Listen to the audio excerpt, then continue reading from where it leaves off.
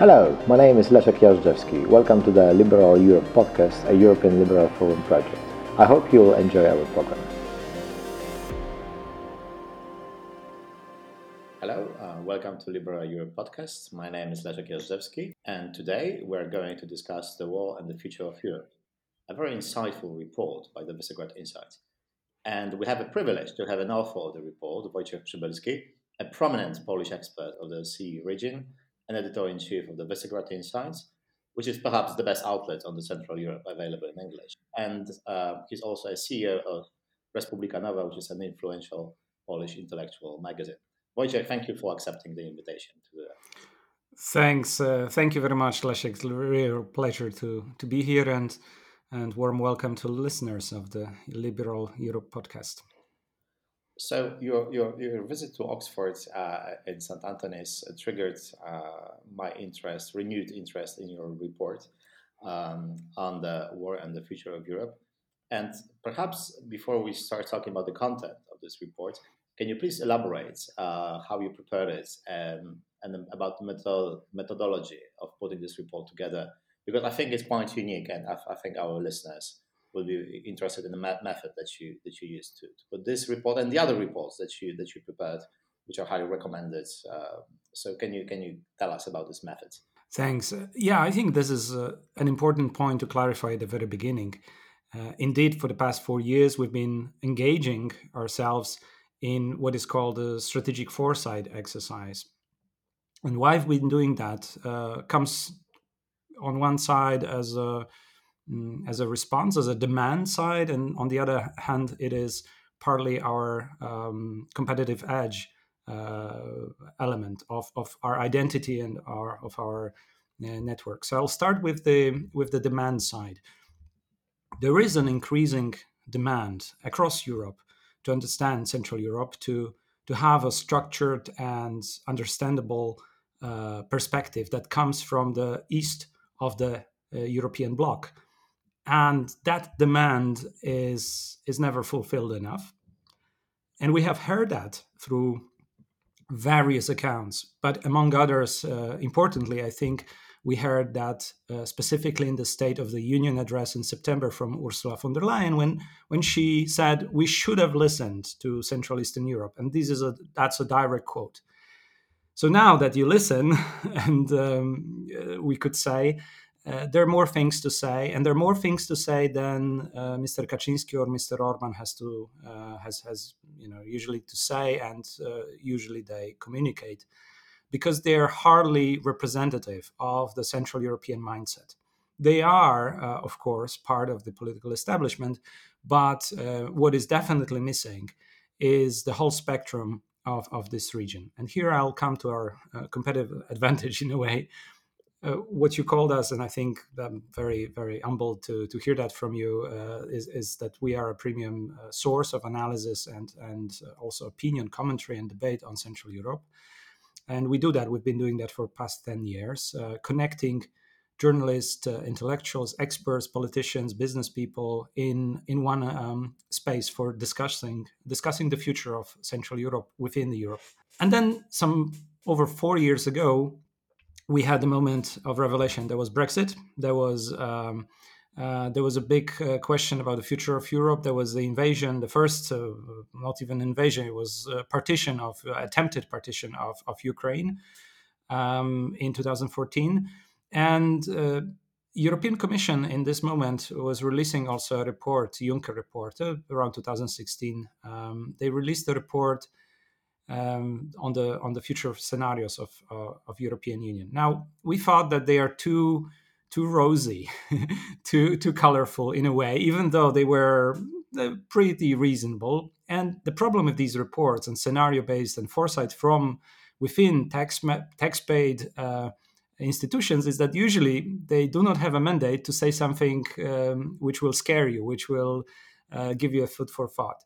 So immediately we brought back the basic methods of foresight work, which usually produce many negative scenarios.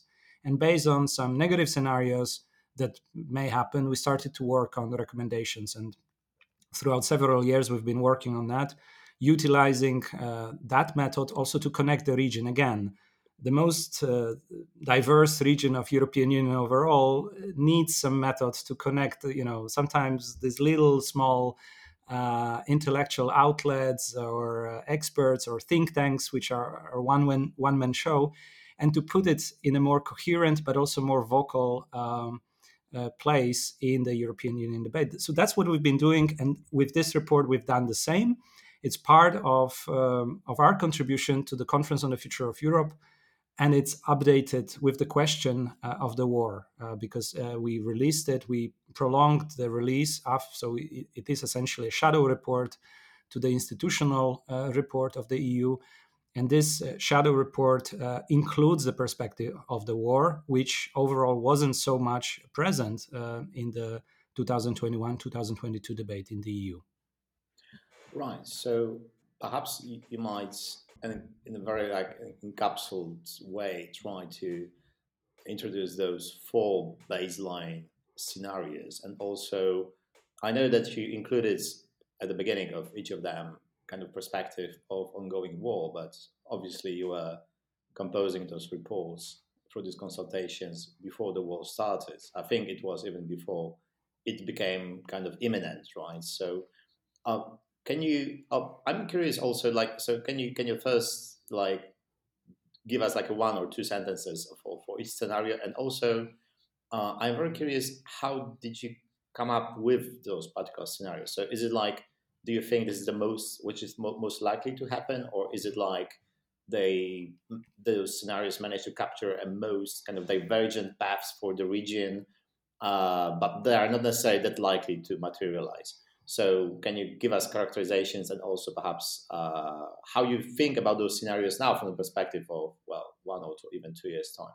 Excellent question. I'll start from the end, from your last point, because that should explain a lot of how these scenarios play out and what's their purpose. In a foresight exercises, we're not talking about probability, so we're trying to display and open up a debate, but also structure the debate. So include the voices, even those that we disagree with, into showing a perspective and the consequences of a certain mindset that drive political decisions and that develop political scenarios overall. These scenarios are a perspective from CE on the whole of Europe. And they are by no means representing all of the voices, but we have distilled the most differentiated elements to see what are the potential different outcomes. So each of these scenarios is about a different outcome built on multiple and many variables that are not even presented in the report, because during the discussion we decided that we will not include them because from various political dynamics, type of outcomes of elections, sometimes you end up in the same point. These scenarios were meant to show us that Europe may end up in different points in the political future. The two underpinning assumptions, how we worked on those, were that Europe has been building up, and we know that for the past 10 years, a concept of strategic autonomy, even though Mr. Macron took it away into this very French debate about being separated from the United States. We were more focused on the other elements of strategic autonomy that even Central European countries were kind of okay. And these included building up energy independence. There were energy packages and eventually Green Deal. There was a manifestation of strength of the European Union in the Brexit negotiations, when European Union was basically the stronger part against all odds.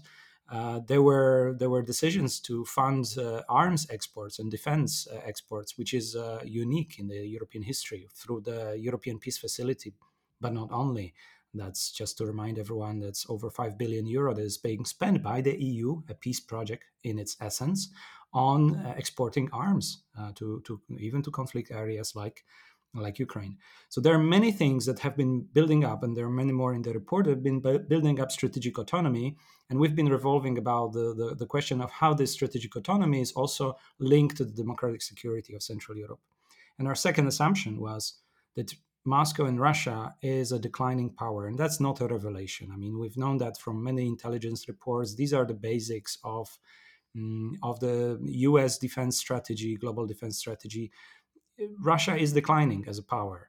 Now, with this decline, it projects its and asserts its place in the world by being aggressive towards its neighbors. And there were multiple instances since 1991. There were over 14 conflicts that Russia has started. That's just as many as it has been running throughout the whole Cold War period. So that gives you a sense of what the future is. And our assumption is that Russia is not losing its aggressive posture. Now, the four scenarios based on these assumptions is that in one scenario, we call it losing strategic autonomy.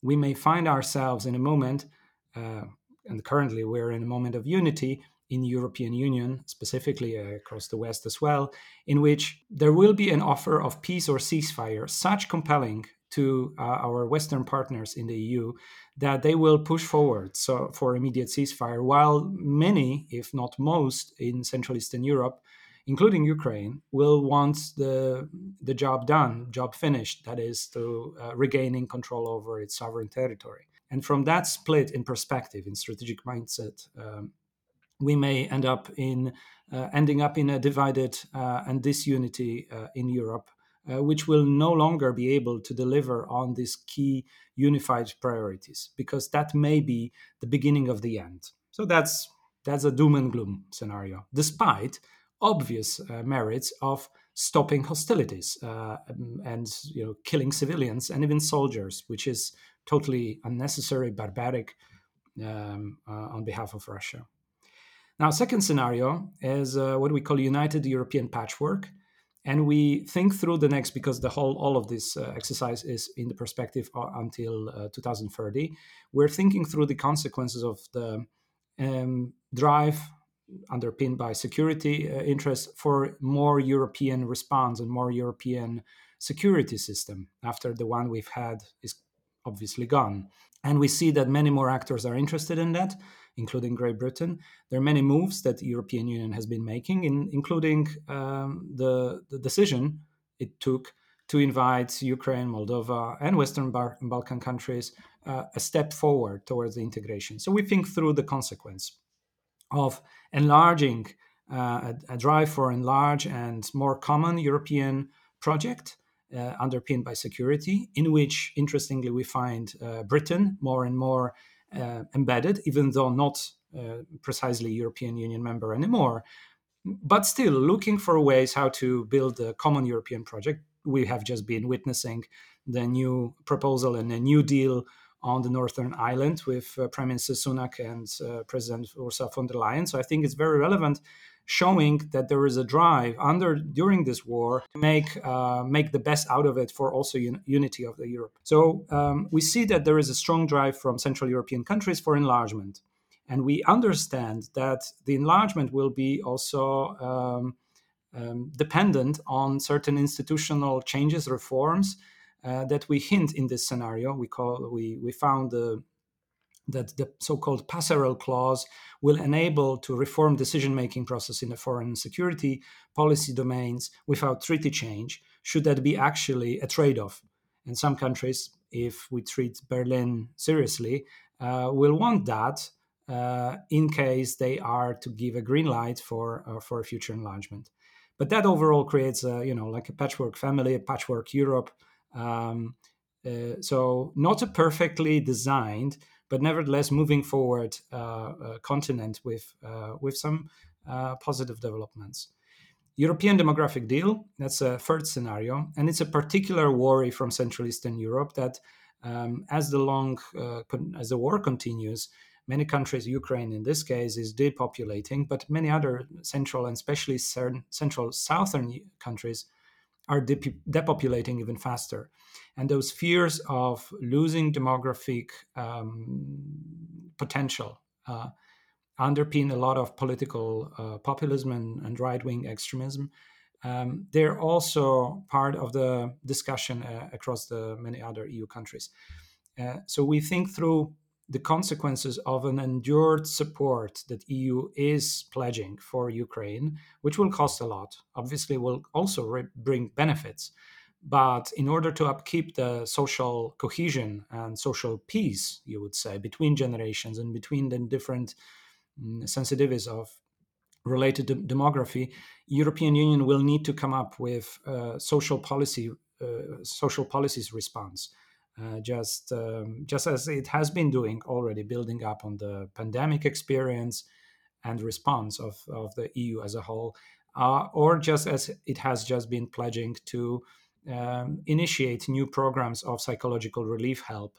That is a pan-European program, and overall we see that there will be additional costs and burdens that will hamper the prospect of any economic growth for EU, but it will be at the cost and the expense that is the expense that the political leadership will be ready to make in order to maintain peace and to prevent the type of political cleavages. And the fourth scenario plays out kind of the drive that we hear also from the European Parliament, that we should reform the treaty. And we are trying to think through, okay, if we reform the treaty and it's perfectly well made, perfect case, perfect, there is no scenario for us. I mean, then it's great, bright future. But we're looking into what may go wrong. And that's why we call it careful what EU wish for. And we're thinking that in the process of opening and reforming a treaty, we may end up in imperfect check and balance solutions. Now, think through what else can go wrong from Central and Eastern Europe, meaning that after Orban, we may face just a new wave of populism. We're inventing here a character, Mr. Novak, who is the leader of transnational. After all, this is about treaty change, also a proposal to create more transnational politics in the EU. So we have a more transnational populism that comes from Central Europe, Central Eastern Europe, even with potential of many, many voters from Ukraine that have been heavily experienced by the war and have different sentiments and different kind of psychological trauma to deal with, and they may be just unified in a big platform that spells more trouble. So throughout this scenario, we say, okay, hold your horses, think through, and it helps also to explain why Nordic countries and Central Eastern European countries wrote in response to the Conference on the Future of Europe and on paper calling to hold off any plans for treaty reform, because this is not the right moment to do so. And in a way that explains also the logic behind such a formulation. These are the four scenarios. Right. Thank you. I think people now have a better grasp on what you wrote, and I think these characteristics are actually. I mean, I still encourage people to read the report, but I think you have kind of the outlook and also why this kind of scenarios might be not necessarily the most likely, but when you think about kind of regional experience, I'm thinking particularly of Jerzy Stępowski and his essay for Cassander, like the kind of insight that the Westerners very rarely can foresee the big tragedies and catastrophes, and the Eastern Europeans, Poles especially, kind of specialize in thinking about those negative scenarios sometimes, which might seem very irrational, such as was the decision to invade Ukraine by Putin, right? In a rational way, it was very hard to predict such a move. But on a deeper level, ideological level, it actually made sense from his perspective. So I'm like keen on to perhaps think of kind of like updating, because obviously you had to publish it just at before the war, when the war started, from the perspective of maintaining the coalition supporting Ukraine after 1 year of the war. We are talking almost like exactly 1 year after the war has started. It seems it's almost like on paper the scenario 2, kind of one of them, I would say, like perhaps the most optimistic, perhaps close also to your heart, is seems. At least in some aspects, I'm not sure about enlargement as such, but about this Western unity, keeping US in, but also having a response by the European countries. So I don't know if you agree, because perhaps you say that you don't think about probabilities, but certainly you yourself have some ideas which of those scenarios might be most likely. Scenario one I see as a kind of scenario before the war, right? So scenario in which Orban, Kaczynski, perhaps some populists in the West also gain power, and you have this kind of appeasement policy from Germany and France towards Russia. I would say that is, at least in the very short term, is quite unlikely. I wouldn't talk about like midterm. I would say that with ceasefire it's possible. Scenario three, it's interesting. I think it's a big issue why EU would invest a lot of in the Eastern European countries, which, well, they will have to basically behave, right? So they will have to be very pro-European at the same time. I think with being scared of immigration might actually diverge this path. And scenario four is quite interesting because it shows that, as we saw before, that European integration, European Parliament could be actually a very good scene for Eurosceptics, right? The first pan-European party was actually the Libertas, very Eurosceptic party.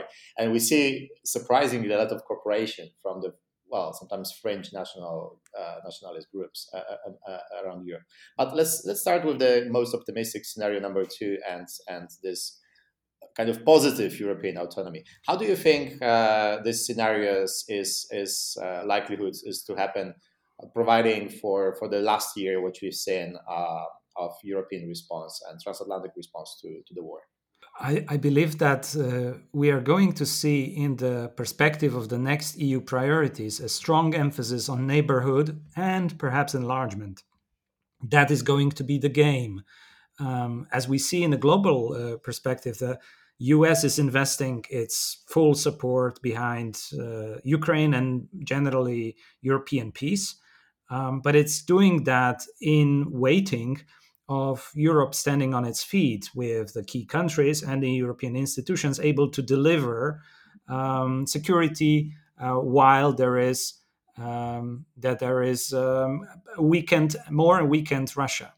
I think that's something that we are not going to see this year, but we're seeing it gradually happening over the years, where US is waiting for the moment to be now pivoting truly towards Southeast Asia and leaving up to Ukraine, Poland, Germany, France, Britain, the role of organizing the new security and peace on the continent, and probably that will include at some point also a reformed regime in Russia. Will take some time. We're two Poles reading all these readings from the past and of today, and of course we see that this is not just happening overnight. But I think it's also a Polish dream to have a democratic and free Russia at some point in the future, and that perhaps not in this decade. This is happening. I cannot imagine otherwise. We're radically transforming. Well, the road is bumpy. What is more encouraging, even I would say that this pragmatic compromise that may be made in some point in time is the more likely, as Central Eastern Europeans, even those the illiberal mindset, are prioritizing enlargement to the Western Balkans, to East, and there is a moment in which other countries of the EU have embraced that idea, not already deciding about it, but they're more comfortable with making a decision based on thinking big and not just fulfilling some basic criteria and essentially freezing the process.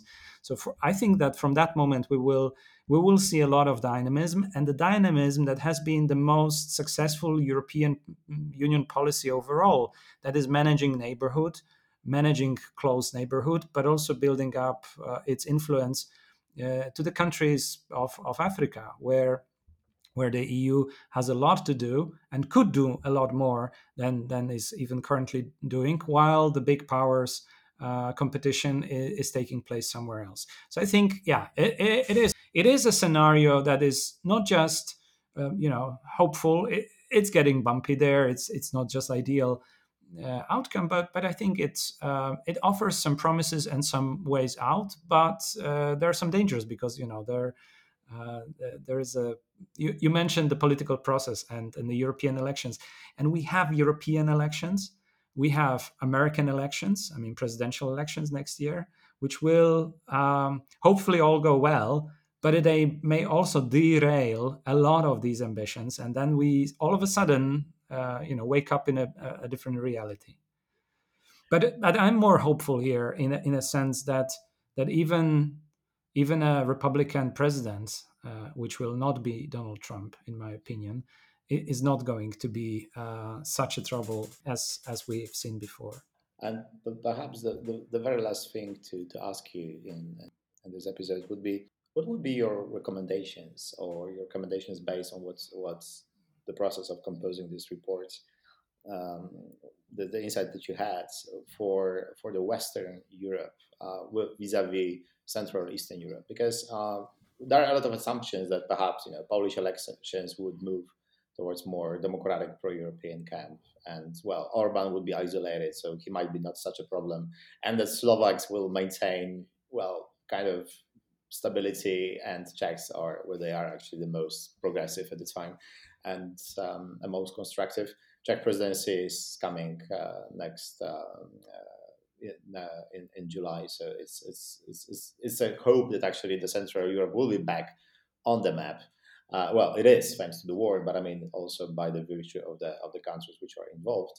So, if not for the big institutional reforms against which you warn, how do you think this policy of the old Europe should be? You mentioned enlargement, which I think is important, especially from the Southeast Europe, and for Ukraine from the perspective of Poland. But what other policies you think might encourage CEE to be more cooperative, and to see kind of revitalized European project with two lungs, Mm. Eastern and Western, breathing at the same time? Yeah, well, of course, we can produce a number of factors and policies that where Central Europe or Europe overall could put its weight behind, in terms of priorities. But I will just mention one, and not just for the sake of brevity at the podcast, but really this is the key recommendation from the report. We are we are proposing to really reform and put forward the question of strategic autonomy as the key issue that we both need to redefine. It cannot be defined in an ambiguous way as it used to be, especially by the political elites. It has to be a clear cut off from what has been undermining Europe's ability to act, which was dependence on foreign autocratic powers, and it was only stronger by in sense of security, empowered by transatlantic alliance. It includes, of course, a lot of the talk on the regulatory power and all the others, but the basic fundamentals are the production lines that need to be as independent as possible within the EU. That will take time, of course, and here we're also in competition with the US through the IRA.